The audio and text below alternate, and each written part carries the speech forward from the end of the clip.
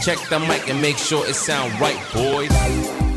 Hello, everyone, and welcome into Debate Night yet again. I'm Hunter, joined as always by Brody and Silas. And Brody is already in Emporia, not at Emporia.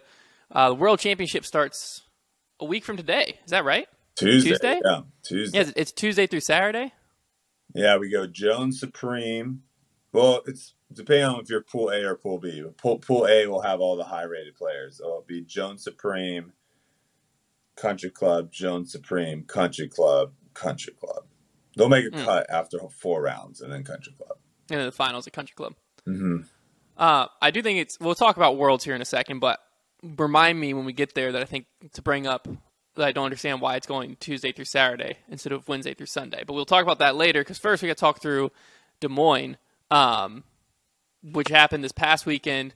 And the first storyline of it that I think is pretty obvious that I want to get your experience as a player was the weather situation that came in. And then obviously you had to play 2 rounds on Saturday morning. There's several cards that had to do that. How did that change the dynamic of the tournament, do you think?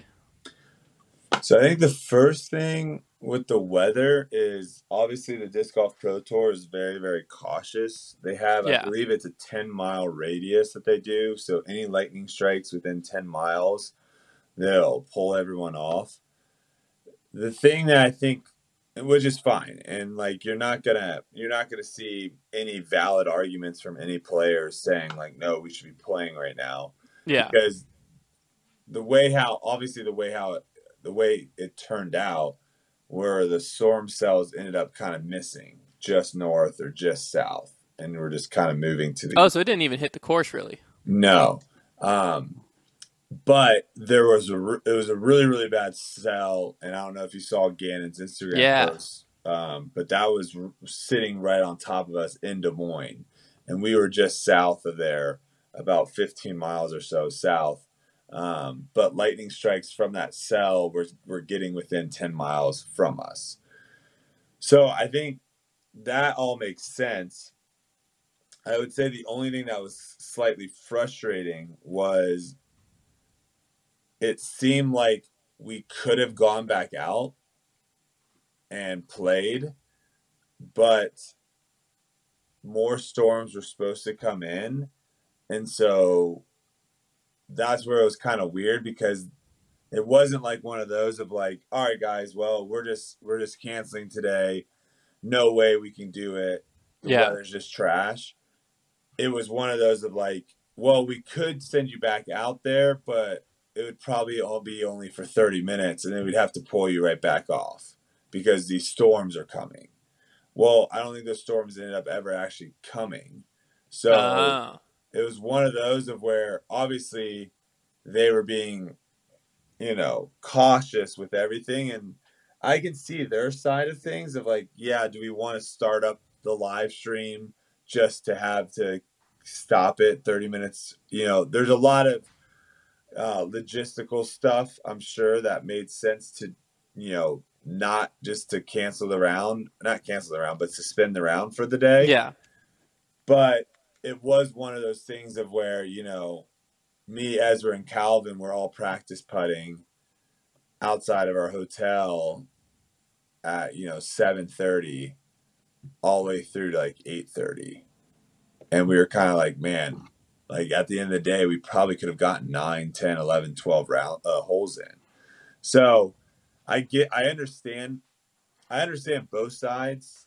Mm-hmm. And it's one of those where I think if the Pro Tour probably had more resources, that for sure they would have sent people out. And it's also a rule too of like, there's not really anything in the PDGA, or I guess there's stuff in the PDGA rules that you can basically interpret both ways. You can interpret to where it's like, all right, well, round 1 never happened. We're going to play a 2-round tournament. And then you can interpret of, oh no, we can just finish the rounds the next day and it's fine. I did hear something about like 13 holes. I don't think that's actually. 13 holes is what it requires to be like an official rated round is what that rule is. Okay, so that doesn't have any impact then on actually playing, like having it be part of I the don't know tournament. I don't know how much that like affects, like, is the PDGA, like, since it's not a rated round, it doesn't count towards the tournament. I just know 13 is the minimum to get a rating. That's I where know I that's think true. there's a lot of interpretation. Yeah. I think how they ended up doing it was the best way they could have done it. You know, Yeah. I don't think if you can have a 3-round tournament, I don't think having 2 rounds is the way to go. Like, just to have 2 rounds. And the way I view it is like, at the end of the day, everything is going to probably even itself out throughout the season. You're going to have some times where you're going to have good draws where, you know, you're going to tee off in the afternoon and the weather was terrible in the morning and you got good weather in the afternoon. And I think that stuff kind of all evens itself out. So, you know, I'm sure there are some people complaining about, I had to play 2 rounds in one day, or the weather was actually a lot better on Friday than Saturday. So hence why you saw like people shoot 11, 10, 9 under on Friday. And then I think the only Bradley Williams and Emerson Keith out of the cards that played in the morning, those were the 2 hot rounds in the morning, and they were both 8 under. So the scoring was definitely different. I think you also saw it from the FPO side too, of where the FPO had a lot of people play really, really well on Friday. Saturday, the scores got kind of brought back. So scoring was a lot harder on Saturday. But again, it's one of those things where I think all that does even out. It definitely sucks when you are in a tournament where you're on the bad side of the draw. But it's just kind of how it works. The one thing I would say I would say if we were trying to pinpoint something that was maybe unfair and something that maybe needs to get looked at a certain point in time, is the handful of people that are like consistently on feature cards. I have no problem with them being on feature cards. They need to be on feature cards because that's what pays the bills, and that's ultimately what's going to drive viewership up, which is ultimately going to hopefully bring in sponsors, and then that trickles all the way down to all the other players. So I'm definitely not one of those people that thinks feature cards should be something where everyone should get on and it should be sprinkled around. But I will say there is definitely a super advantage to being on a feature card consistently and always playing in the afternoon and never having a random 10 o'clock tee time, 10:30 tee time. There's nothing we can do about it right now just because of how the Pro Tour is set up with the Disc Golf Network. But that is something that probably does need to be addressed and looked into at some point, of where if they aren't super time constrained of like, no, we're only filming at this time, so we need to have the feature cards this time always.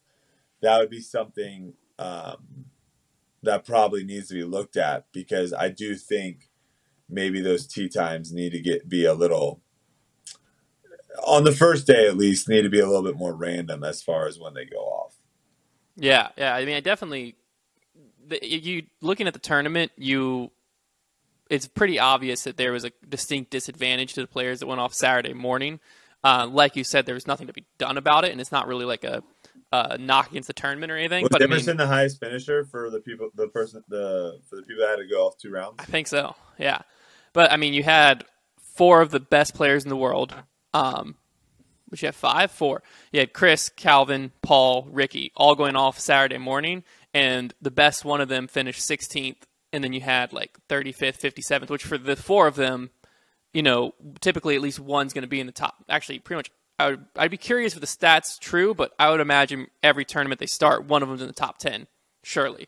Because like the 4 of them, someone's going to play good. Mm-hmm. So to see all 4 of them farther down the leaderboard, I think is, you know, proof enough that there's a slight disadvantage that Saturday morning. But like you said, they could have been less cautious, but I don't think you ever want the Pro Tour to be less cautious about weather, because Correct. all it takes is one time, one instance with a spectator or a player, and then, you know, you have a whole different set of issues versus the issue we're dealing with now is like maybe someone else would have won the tournament, or maybe someone else would have finished in the top 10 is basically what it boils down to. So, but in that morning group, you were able to put together a pretty solid round.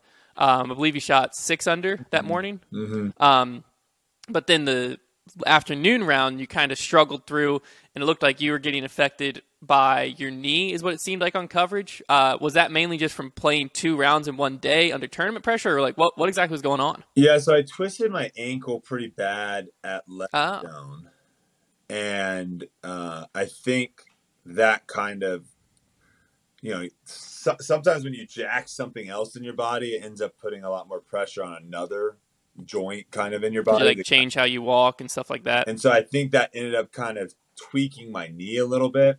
And I've been able to manage it pretty well just simply by, reducing the amount of throwing I've been doing and increasing recovery as far as doing the Normatec, stretching, foam rolling, icing, elevating, all those type of things to kind of keep the swelling in check.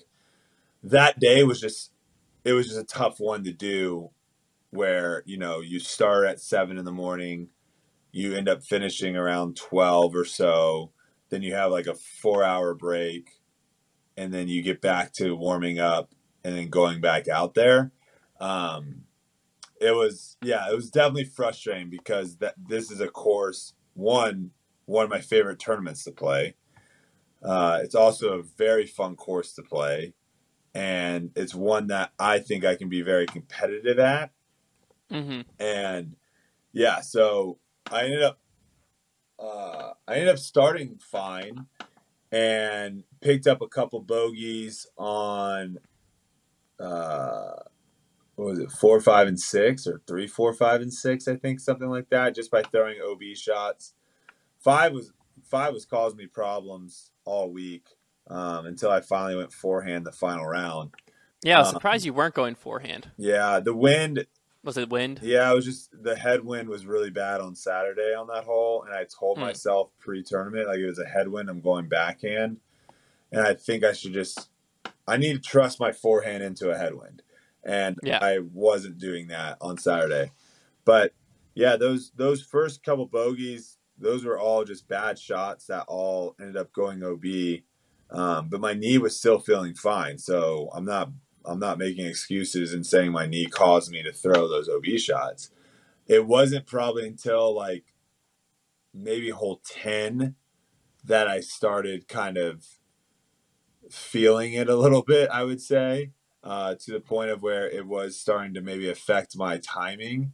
And then it took me a couple holes, but then I just started like figuring out how to throw without really using my lower body, if that makes sense. So I was definitely throwing a lot more upper body stuff.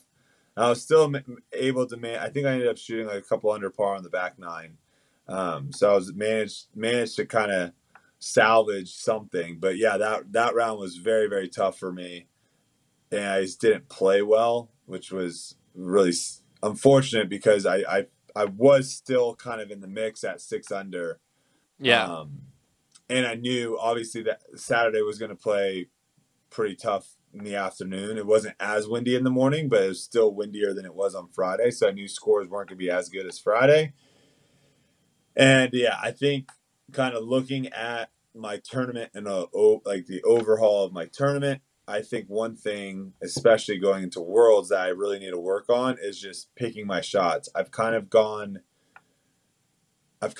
too much on the extreme of like trying to birdie everything, and when I don't throw a good shot, trying to throw an incredible shot to still get the birdie, because I know that you have to get birdies to win tournaments out here. But I think I've gone a little bit too extreme on that. And looking at my final round is kind of a perfect example of that. I can just go through my final round right now just to kind of, because I'm throwing the disc really, really well. And I need to work on my putting still. Like last night, I spent about 2 hours or so putting, and I'm going to probably do that consistently throughout this week to try to get back to, because I know my Circle 1 putting has been killing me in this tournament as well. I think I was like 70%. Like hole 10, which is that easy par 5. It's like you got to birdie that hole. I missed a Circle 1 putt, made par, and then the final day, I missed the Circle 1 putt, airballed it to where it rolled OB, and then made the comeback for bogey. So it's like that's 3 shots right there on that hole that you just can't afford. So I know my circle one putting is killing me right now. But as far as throwing goes, just to give an idea of how well I was throwing the disc the final day, hole 1, I was circle 1, missed the birdie putt. Hole 2, circle 1, made it. Hole 3, circle 1, made it. Hole 4, circle 1, made it. Hole 5, circle 1, missed it. Hole 6, parked. Hole 7, just outside circle 1, missed it. Hole 8 was off the fairway, so I didn't have a birdie putt. Hole 9, parked. Hole 10, circle 1, missed for birdie. Hole 11, circle 1, parked. Hole 12, circle 1, make. Hole 13, parked. Hole 14, circle 1, make. Hole 15, circle 2, miss. And then obviously 16, 17, 18, I ended up not finishing too strong with a 5 over on the 3. But like those holes right there, I mean, that throwing the disc that well, I was putting myself in a position to be able to shoot 12 under, consistent, pretty well. Now I didn't make any of my circle 2 putts, and I missed a couple circle 1 putts, but that's where it's like right now I feel very confident in my throwing. My forehand feels great, which is awesome because at Emporia, which I'm playing today, the forehand is, if you have it opens up so many opportunities for some of these difficult par 4s to get you in the right spots without bringing in OB into play. So I feel great throwing the disc. I just got to get the putter hot again. Yeah. So going into Emporia, have you played both courses this week so far?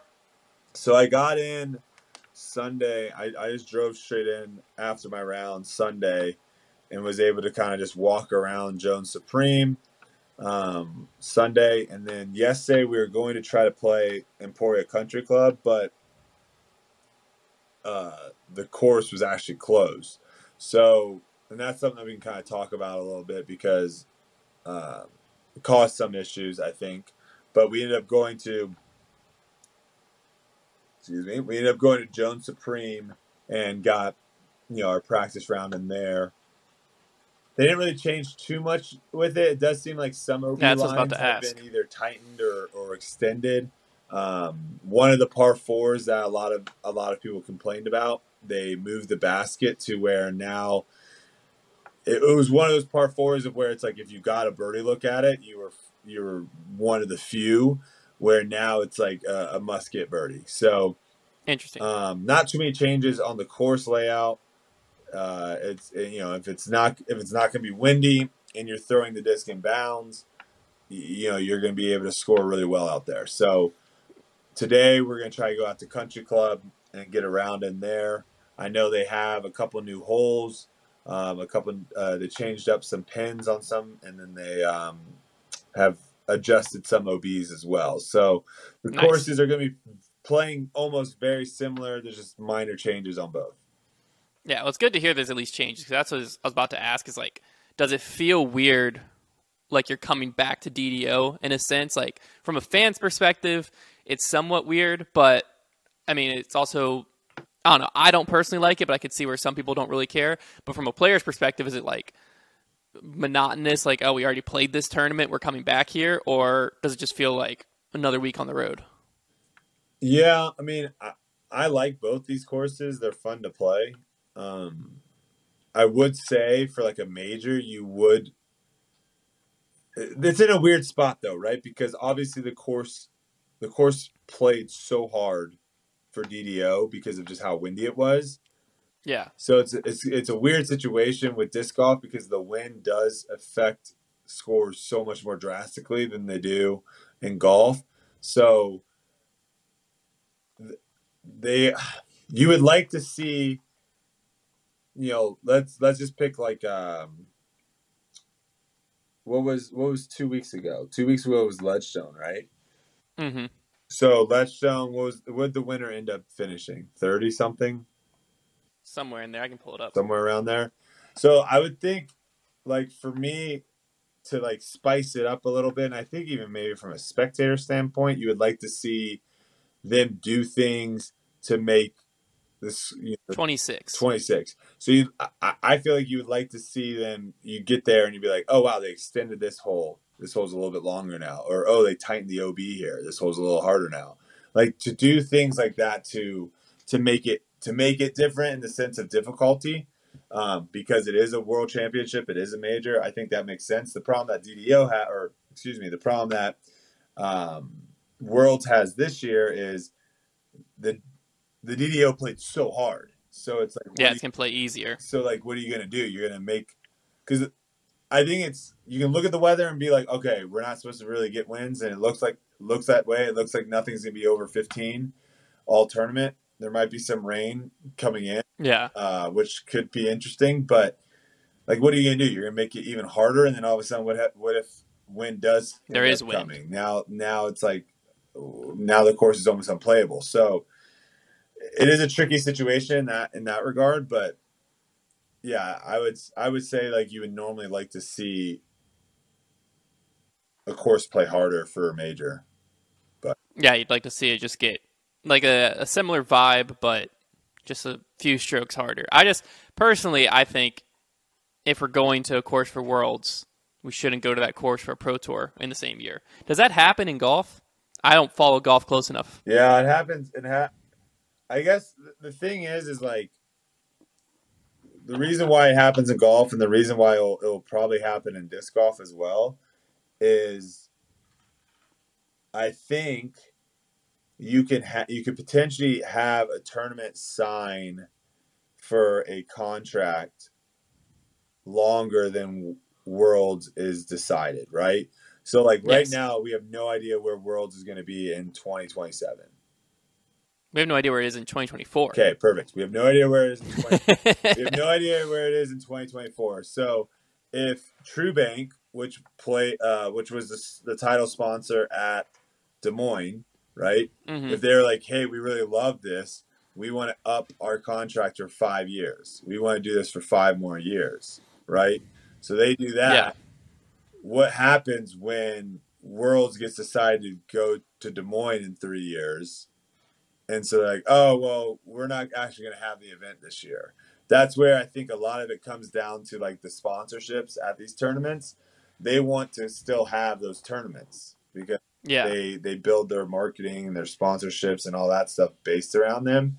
So that's why I don't see that ever changing of where that makes sense. Yeah, of where you're just not going to have a tournament because Worlds is there.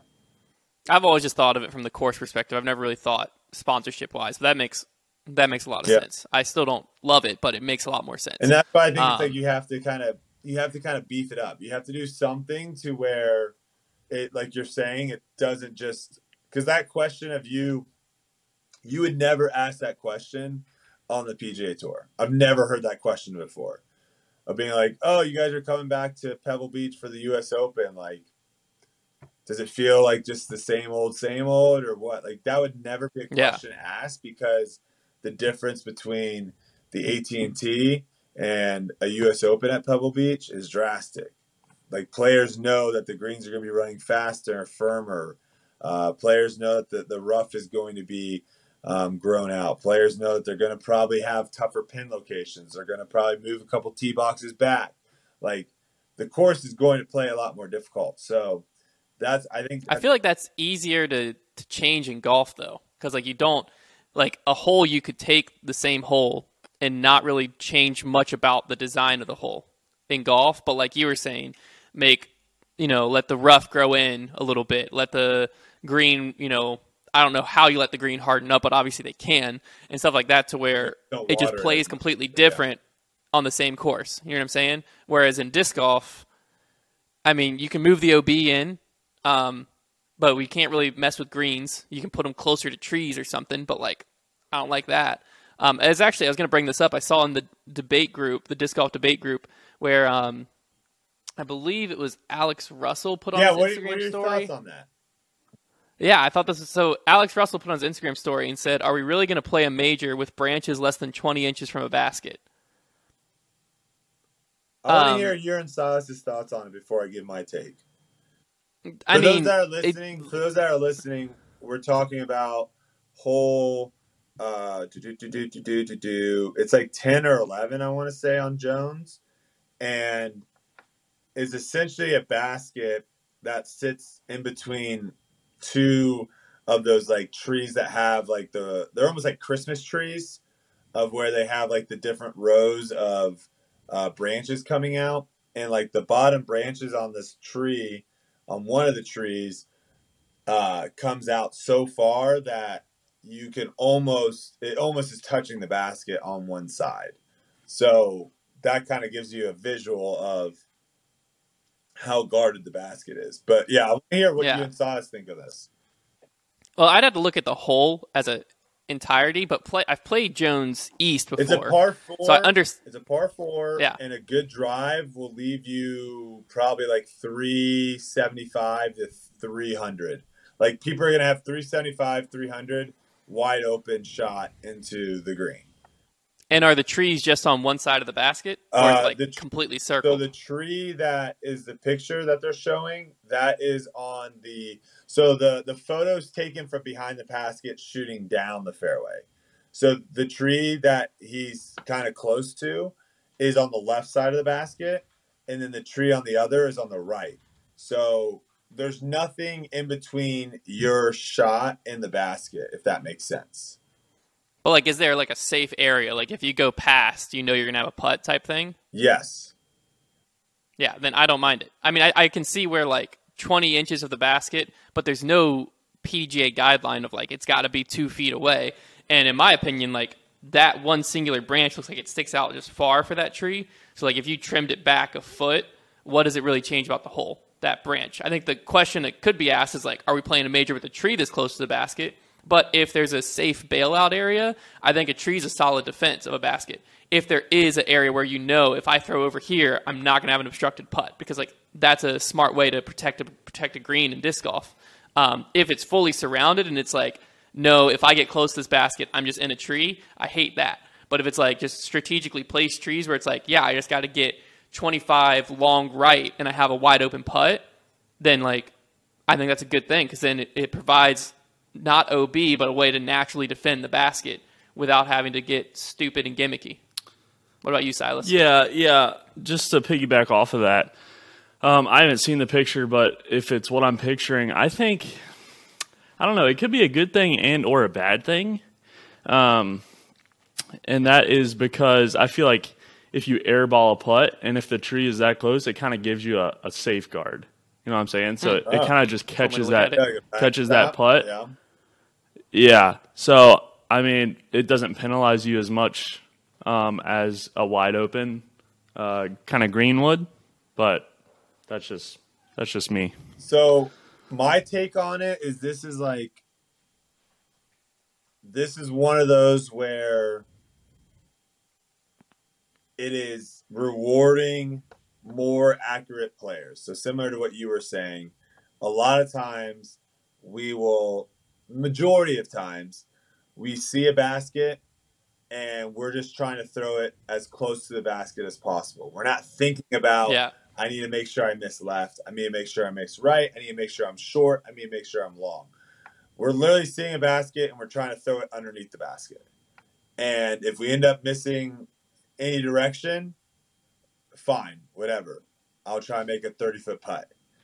This is one of those holes where you can't do that.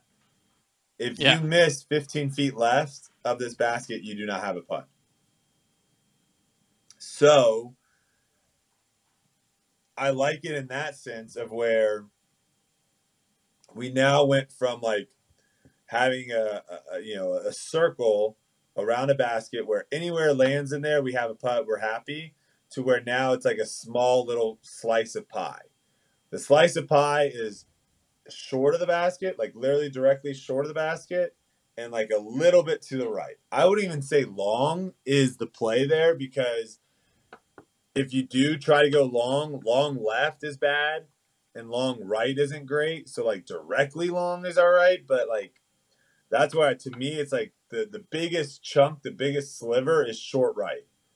And so I just think it adds a different element, and obviously it's not something that's super common. Now, obviously, when you get into woods golf, you a lot of times see sometimes trees, like actual trunks of trees close to the basket, and everyone seems to be fine with that. But in this scenario, it is actually a wall of essentially branches and they're not really leaves. It's kind of one of those. It's like one of those it's like I said, it's like a Christmas tree. So it's not. They don't have leaves. They have like those little spiky things, like needles. Yeah, needles. So yeah, if you're left, you just don't have a putt. I'm completely fine with it because we all know it's there. We all know when we're playing that hole that if you do go left, you don't have a putt. So it's one of those situations of where, you know, if you find yourself up over there, you threw a bad shot. So I'm completely fine with it. I think it's definitely something that, like you said, one of the ways that you can protect a basket, because if you do chop all those branches and stuff down, the defense of that hole pretty much goes away. Yeah, because like that's what I'd be curious is like if you walked up to that hole and someone like was like, okay, we need a 10-foot parameter around the basket that's safe or whatever, and then you trim that tree up, 10 feet in, like, and in my head, picturing the hole, not seeing it in person, that makes it just a much worse hole. Because like then, like you were saying, approach shots and stuff like that, a lot less thought goes into it. Because then also a tree like that, when you trim it up, you're also removing the defense that the tree provides. So not only is it like a 10-foot circle, but now it's more like you're in the woods and it's just a tree trunk. Because like now if you're under it, you don't have as much of a penalty. Because like, I don't know. I would also be curious, like, if that was OB that close. It's just a wide open field and there's OB. Like, next to the basket like that, would people complain? We just played hole 16, and it was a blind shot. Hole 16 at DMC is a downhill blind shot. OB is 10 feet left and 10 feet behind the basket. So left and long, you're OB, and it's a blind shot. I didn't hear any complaints about that. Yeah, so, that's what's weird. It's weird in disc golf because like I feel like sometimes if it's a water feature and the basket's right next to it, like some people might, like AMs will definitely say like, well, that's way too close to the water. But most of the time, if the hole is designed right, you aren't going to hear pros be like, oh my gosh, I have to have a death putt if I go 20 Memorial feet past. Hole number 1. Yeah, exactly. But then you put certain things in that situation and like I personally as a player, I'd rather have the tree there than OB because if I mess up, I at least have some type of chance to make a putt. Or at least I know I don't have to make a 20-footer for my 3. Or for my 4, I can just lay up and move on. I would rather have that scenario where the basket's still protected, but it's not protected in a way that's going to like get me a stroke penalty. I just think it's interesting sometimes seeing what people complain about because I'm like, well, what's the alternative? And also, like, if it was 2 feet or 3 feet, are we complaining? Like, where's the line of like, because he just complained about the branch, not necessarily the tree being there. So it's like, if that branch was 3 feet away, but the rest of the tree's still there, what did it change? Nothing. So, at least in my head. So something that's also interesting, talking about the OBs and stuff, brings up another hole where there's a strip of maybe like 3 or 4 feet of OB. So just think of basically a river, but it's only 3 or 4 feet, and it's like 10 feet short of the FPO basket. Anything short of this, 4-foot gap is safe, and anything long of this 4-foot gap is safe. That's one of those where like I don't know if I'm a huge fan of that course design. Granted, there might. It's been pretty dry, I guess, up here, so there wasn't any water there. I'm guessing maybe when it rains, there is some water there, so I understand that a little bit. But that course design doesn't necessarily make as much sense to me because it's a little more random. I think you're just going to end up having, because it's so thin, it's so close to the basket, you're going to end up having sometimes people like throw a bad shot and the bad shot gets safe and someone throw like almost a great shot and it gets penalized. Like, to me, why not just make everything short OB? In that regard, because then because obviously I know what they're trying to do, right? They're trying to basically say, like, if you want a chance at birdie on this hole, you basically have to pure shot and get over the basket and then have a challenging putt back. But like, to me, it's like to take away from the person that threw a perfect shot and maybe the wind just knocks it down a little bit and it hits and it gets, it's 10 feet short, but now it's in this OB, versus the person that like doesn't even hit the gap and like hits a tree and drops down. Like, I don't think those two people should get the same score. So I think that's where it's like, if you could go OB all the way from the tee, now you're setting up to where like only good shots are getting rewarded. Everyone knows you need to throw this past the basket. Well, if that OB, instead of being the entire way back to the tee, if that OB was 20 feet wide, does it change how you feel about it? I think if you go, the only thing is though, here's the only thing I don't like about that. If you do like 20 feet, 30 feet, 40 feet wide, what you're going to end up having now is you're going to end up having people not even going for it. And so you end up having, and this, I feel like we've talked about this before, about how in disc golf, if you play safe, it is so much easier sometimes to play safe than it is obviously to like play. Like you get more rewarded, I guess is a better way of saying it sometimes, if you play safe than if you are trying to go for birdies. Right? So like, yeah, like the risk reward doesn't balance itself. Yeah, like to me, if you take someone that has a 960, right? Like that's like one of the top FPO players. If you take like a 960 rated player out to that hole and you had them play it 10 times where they were going for the basket, trying to birdie it. And like you said, we make the OB 30 feet, right? You play that hole 10 times trying to go for the basket. Sure, they might get it a couple times, but they're probably going to get a several bogeys as well. So do they end up shooting under for that? Probably. I would say they probably don't. And then you have someone saying, same rating, play it 10 times, but just play for par. They can literally just pitch something off 200 feet, jump putt par every time, like without fail. So that's where it's like those certain course designs, I think sometimes will. And I feel like they did change. Oh, they did that on like hole 1. That's a good example. Hole 1, you remember the island hole? A lot of people had like talks about that. They added another barrier of rocks behind. So now the wall behind the basket is probably like almost a foot higher. And then they also have made the drop zone like 40 feet instead of like 60 or something. So the OB is all the same. So you can still just kind of jump putt off and jump putt on and make your par and move on. But I think they are obviously trying to do things to entice people to go for it versus laying up. So, but those are all very interesting things of like, how do you make it to where, because that's how you're also going to get a lot of scoring separation, is if you remove the easy par. If you remove the, okay, I'm just going to play this hole for par. I can't birdie this hole. Like those people that are just like, I can't birdie this hole, so I'm just going to play it for par. If you can somehow remove that of where it's just an easy par, move on. I think you're also going to see some more exciting disc golf, but it's hard to do. It's definitely a fine line. We're going to keep talking about Worlds here in a second. Before we get into that, I want to take a moment to thank the sponsor of today's podcast. Do you guys happen to know what the fastest growing crime is in America? Fastest growing identity theft. You are right. Wait, it's identity theft, and there's a new victim. Yeah, there's a new victim every 14 seconds. I don't know if you guys ever had, That's terrible.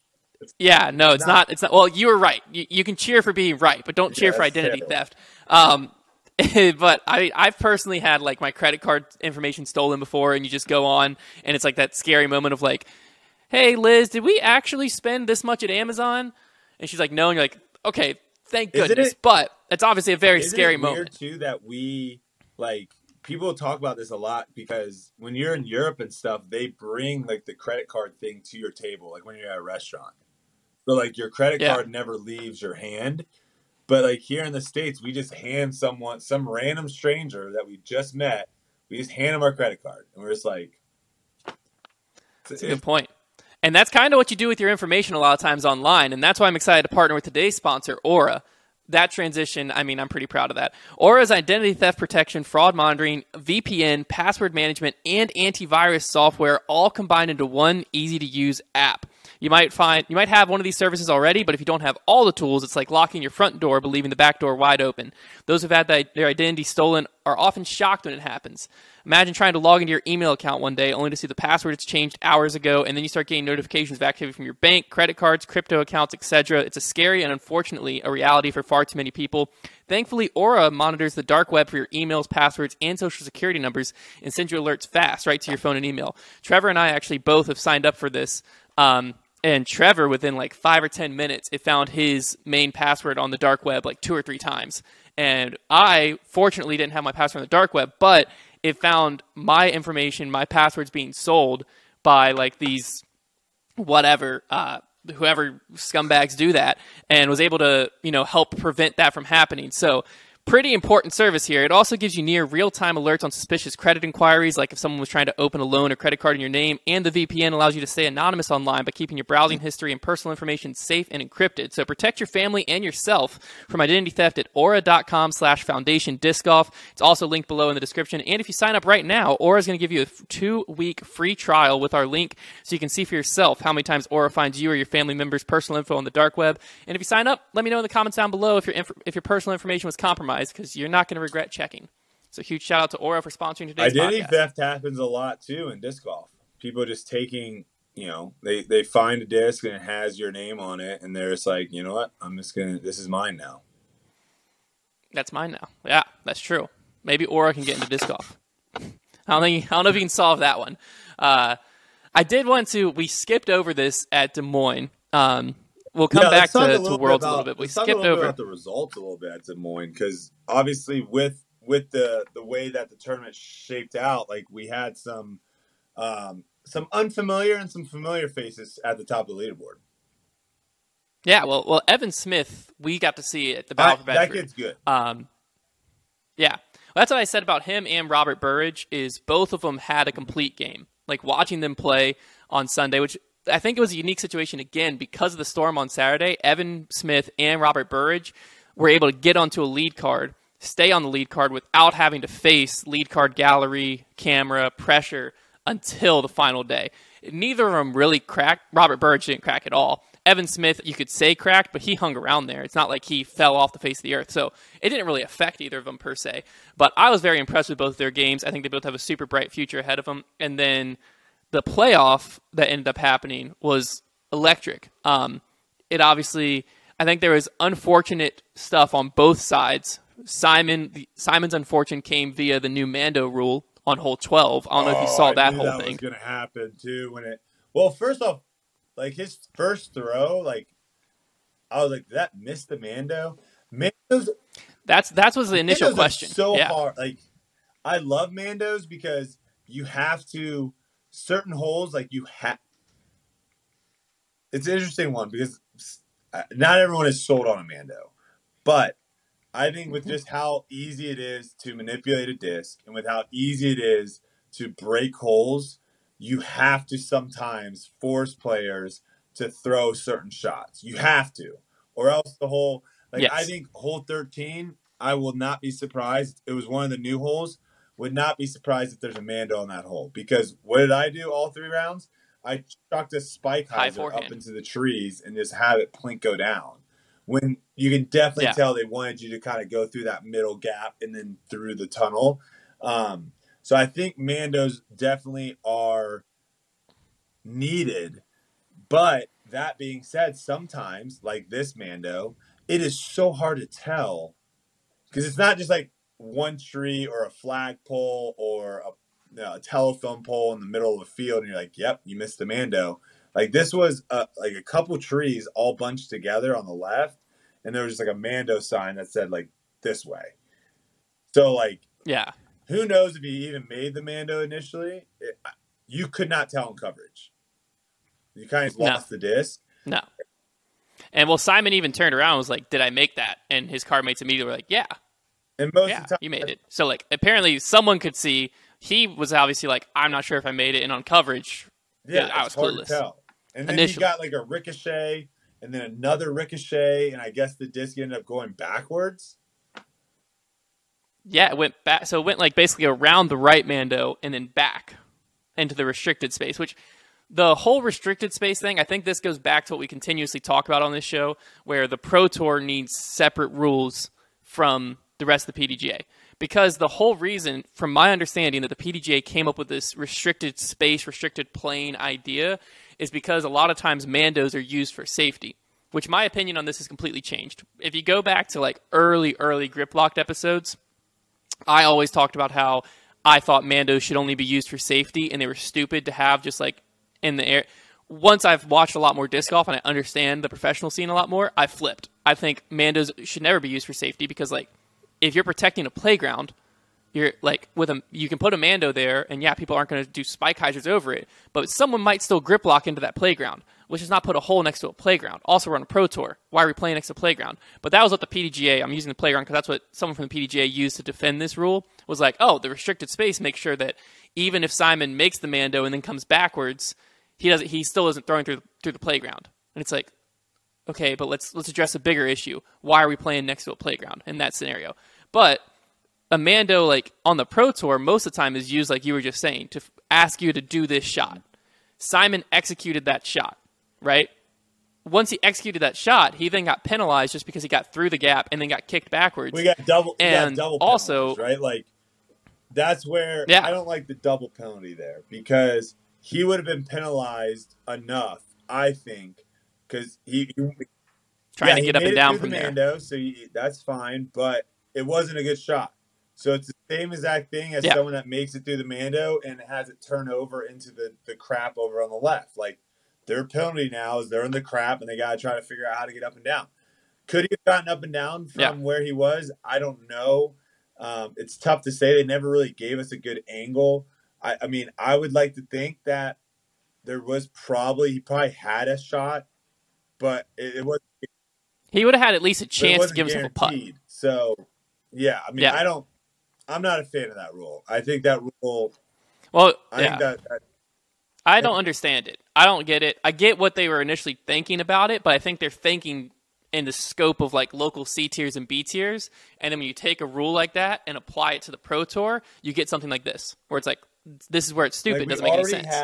We already have like the luck factor, I guess you want to say, of where on that hole, for example, there's OB right of the basket, right?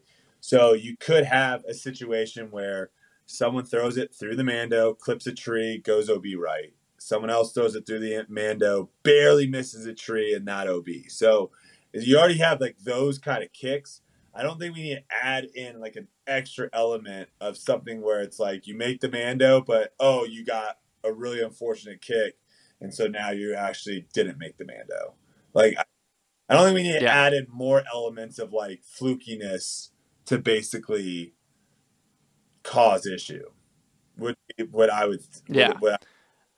Well, then the other tweet I put out was, if we are doing this, if we are saying restricted space, restricted plane, it's got to be clear, because like you had Jeff Spring and the entire card staring at this thing for like 4 minutes on coverage, and they couldn't decipher. And I'm like, at that point, like, how are we calling that where he didn't make it? Because where they are on that right side, because it's based off of the right side Mando, where they are on the right side, the basket is kind of tucked in behind these bushes up by the green, because I'm pretty sure it's perpendicular.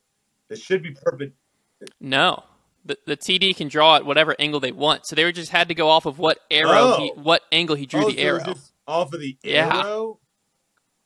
Just the arrow, what direction that's pointed. That's it. No, the TD can just, like, the PDJ put out a graphic, and the TD can decide what angle that Mando goes. So, like, it could have been pointed back to the T, and then he's completely fine. But, like, it's pointed out, and then it was just an arrow. So then it's that's what you heard Evan Smith and them saying, like, which way is the arrow for those listening pointing? Too, we're not even talking about, like, there was spray paint on the ground with an arrow saying continue this line. We're literally talking about an arrow that is like a cardboard or wood arrow that is on a tree. That's like Oh, was that it? We couldn't tell on coverage. We just heard them talking about the arrow. I don't remember seeing anything on the ground. I could be wrong. I didn't know. But regardless, even if it was on the ground, it's just a painted arrow on the ground. In my mind, like, if we're using that, you got to have a string like 30, 40 feet or a line or something to where that decision happens immediately. You have to have a line like really far to the point of where you're like, it's impossible for anyone to go further than this. Well, that's what someone, when I was, this OB rule that a TD taught me is when you're painting OB lines as a TD, go to where you think it's impossible anyone could get here and then paint another 30 feet. And then you should be okay. So I think that applies to this Mando rule is go where it's like, this is impossible for a disc to get all the way over here and then add like 20 feet to it. And then you should be safe. That's a good way to think about it. Regardless, let's not add just 1 foot max little arrow and then have the entire card and the literal commissioner of the league staring there and be like, I don't know. Tough call. I have no idea. Because the rule also says it has to clearly cross. So why are we adding ambiguity to the rule by putting the word clearly in there? Because then Simon could be like, hey, guys, we've stared at this 5 minutes. I think it's safe to say I'm not clearly in the restricted space. The one thing I will say about Simon, though, this is playing with him and watching him, is he is one of the guys that you wish you had everyone on tour of where he knows when there's a rule like that. He could have easily kind of bullied his way or basically was like you were just saying, like, all right, we've been looking at this for way too long. You guys don't, I'm safe. I have to be safe. Like, he could have done that. And there are some people that do that, which make it very awkward. They always, even when they're kind of in the wrong and you kind of know they're in the wrong, they will always try to fight to he's one of the few guys. I wouldn't say few. Didn't mean to say few. There's a lot of people like this, but he for sure is, and I give a lot of respect to him for that. He's for sure one of the people that is like, all right, I'm OB, or all right, I missed the Mando. Yeah. And just goes from it. Well, yeah, I mean, he was able to bounce back pretty quick and then birdie the last 5 holes. After that hole. No, I think he parred 13. Oh, you're right. Then birdied 14 through 18. 13 and then birdied the last 5. You're right. Yeah, to get into the playoff. And then, obviously, during the playoff, Robert Burridge, first off, I was very excited it didn't end on 3. I was going to be very sad if it ended on 3 because, like, they both threw a similar shot and one hit a tree and one didn't. Because, obviously, there's just so much talk about Hole 3's design, on the coverage at least, the whole tournament. So I was very excited on 3 when Robert hit that, like, 60-footer, whatever he hit, that Simon was able to hit his 40-footer and push it. It was electric for the playoff, but also excited just didn't end on 3. And then Robert, obviously, Stumpgate, threw an insanely good shot on hole 4 and just super unlucky break. Just got massive skip off a stump, and it didn't even leave him a wide open 40-footer, put him behind a tree where it was a very... Actually, I'd be curious your take.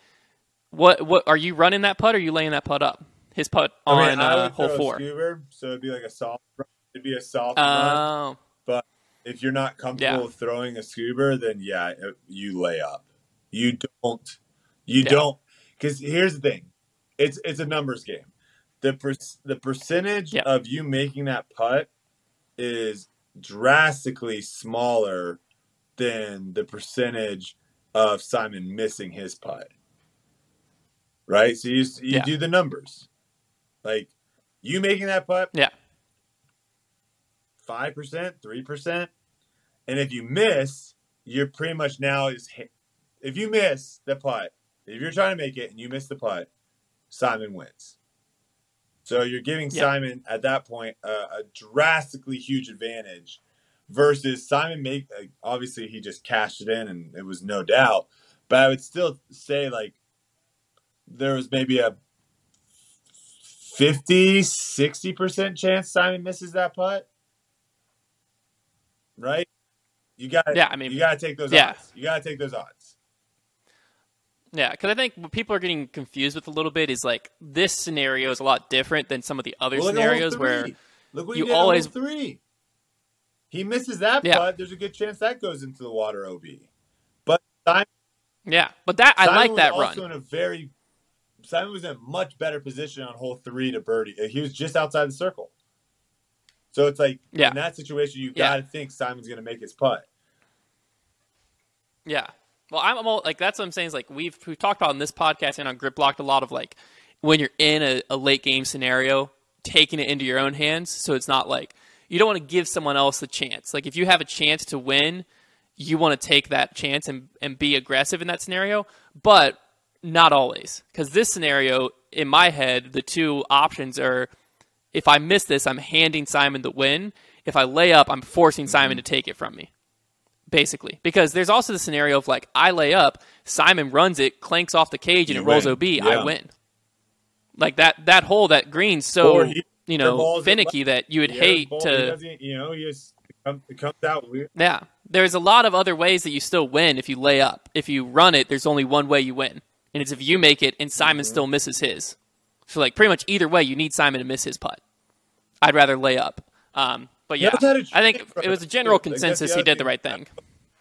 No, yeah, that's what I'm saying. If it was wide open, I might be having a different conversation. If it was like a wide open 40-footer, yeah, maybe run it because you're feeling great right then. But with that tree, 40-footer, it was like probably closer to 50. No, it was like 45.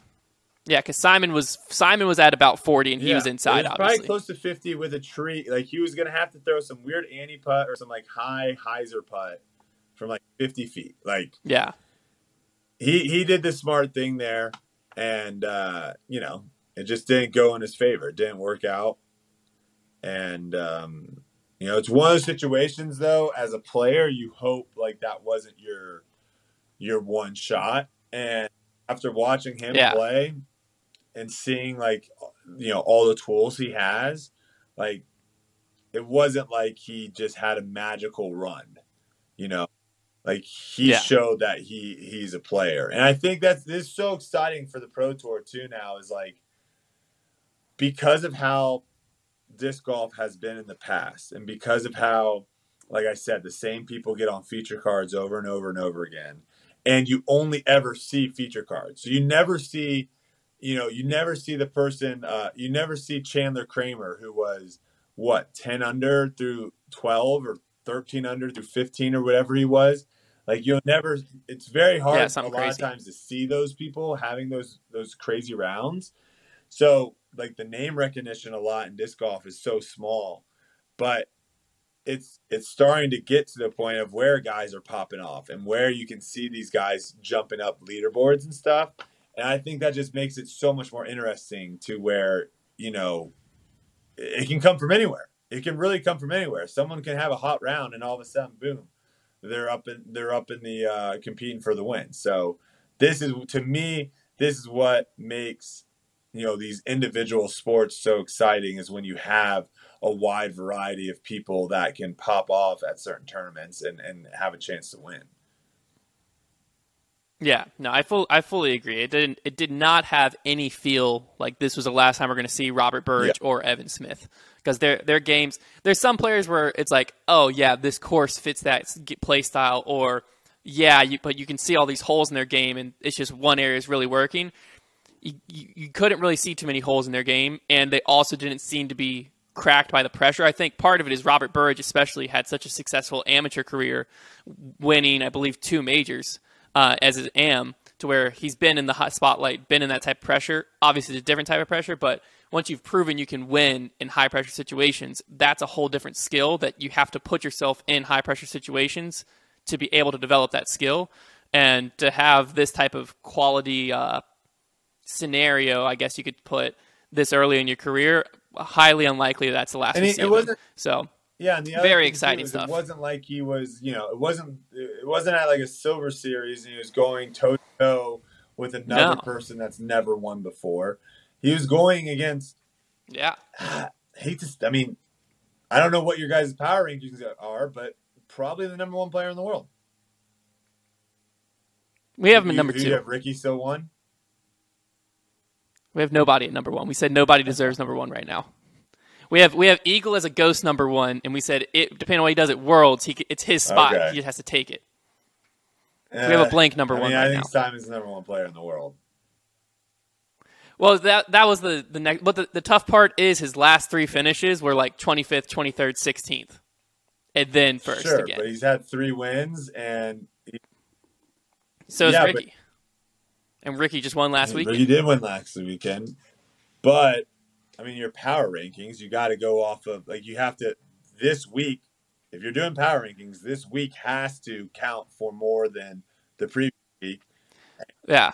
Well, we were looking at going into Worlds 20-something, I think. Or maybe last week might have been 16. It was either 23rd or 16th, somewhere in there. But we were also looking going into Worlds, Eagles coming back for Worlds. Eagle, the only history we have with him is he just showed up and shot incredible at European Open, and if it wasn't for Paul, would have absolutely bullied everyone. So it's Eagle's probably the number one player going into it. Right up Eagle's alley, of course. That's what I'm saying. Going into Worlds, I feel comfortable saying Eagle's the number one player in the world going into Worlds. But he also hasn't played, so that's why he put him in that ghost spot where it's this is his spot. He hasn't taken it yet. Depending on what he does at Worlds, it's his. So that's where we ended at. But I want to bring up one final topic as we wrap up the show. It was also in the Disc Golf debate group. But I thought this was fascinating because of the results. So someone put up a poll and said, what is the most you would pay to play a bad A disc golf course? And then they had $5, $10, $20, $30, $40, $50, $75, $100. And 52% of the people put $20, which was a lot higher than I expected, personally. 24% said 10, 12% said 30, 2% said 5. It did ask the most you'd pay. But I don't know. Because when I'm thinking disc golf and thinking pay to play, I think $10 a round is the sweet spot in my head. Because you can't have, we talked about in golf, you have so many amenities that come alongside you paying to play. In disc golf, there's not that many amenities, and the keep up of the course is so much cheaper. I don't know. I just thought it was interesting.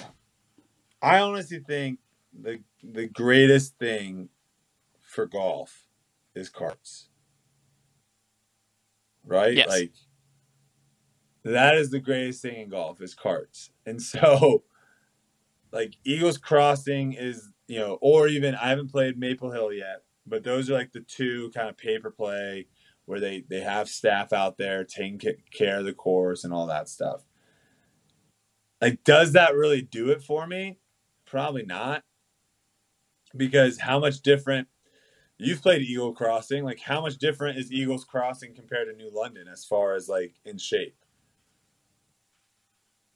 Mm-hmm. I mean, yeah, it's just the property, I guess, is technically better, but Eagles Crossing, I think, is too expensive, personally. My point is just when you play New London, do you think oh man, this course isn't maintained at all? And you play Eagles Crossing? No. Because that's the other thing too that disc golf or golf has is the greens.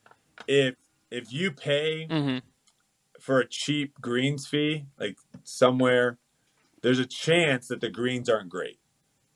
If you're paying $100 or something to play somewhere, it's pretty much guaranteed that the greens are going to be good. And that matters so much. No one likes playing on greens where the ball is bouncing around and all that.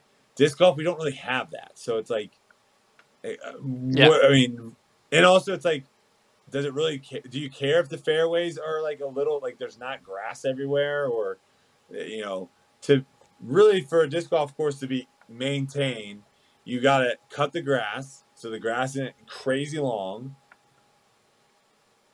And you just got to have the tee pads fine. That's it. I can't really think of it. Yeah. Well, I think the one key, because this will bring us back to Worlds slightly to wrap it all up, is the one thing that's nice about pay-to-play courses is a lot of times it's only disc golf. So that is the property. So you're paying to not have people camping in your fairway or being on another property. Sometimes the pay-to-play courses right now are on golf courses, and you're paying, but you don't feel like you belong there to a certain extent. Or you were just saying at Emporia Country Club. We're playing with golfers today. Yeah, Worlds is there next week. Yeah, Worlds is there next week. You have golfers. Course is closed on Monday. Hope the course surely isn't closed next Monday. That would be something. The way that it's set up right now is the PDGA. You have to have the course set up 4 days in advance. So yes, Friday, Saturday, Sunday, and Monday are the official practice rounds. However, I think Saturday, like Jones is closed because they're doing the mixed doubles there, like the whatever. So Interesting. that kind of knocks I out don't like one of that. the practice rounds on Jones. But I guess we can finish the show with just like your thoughts on that. If like, is 4 days enough? Because the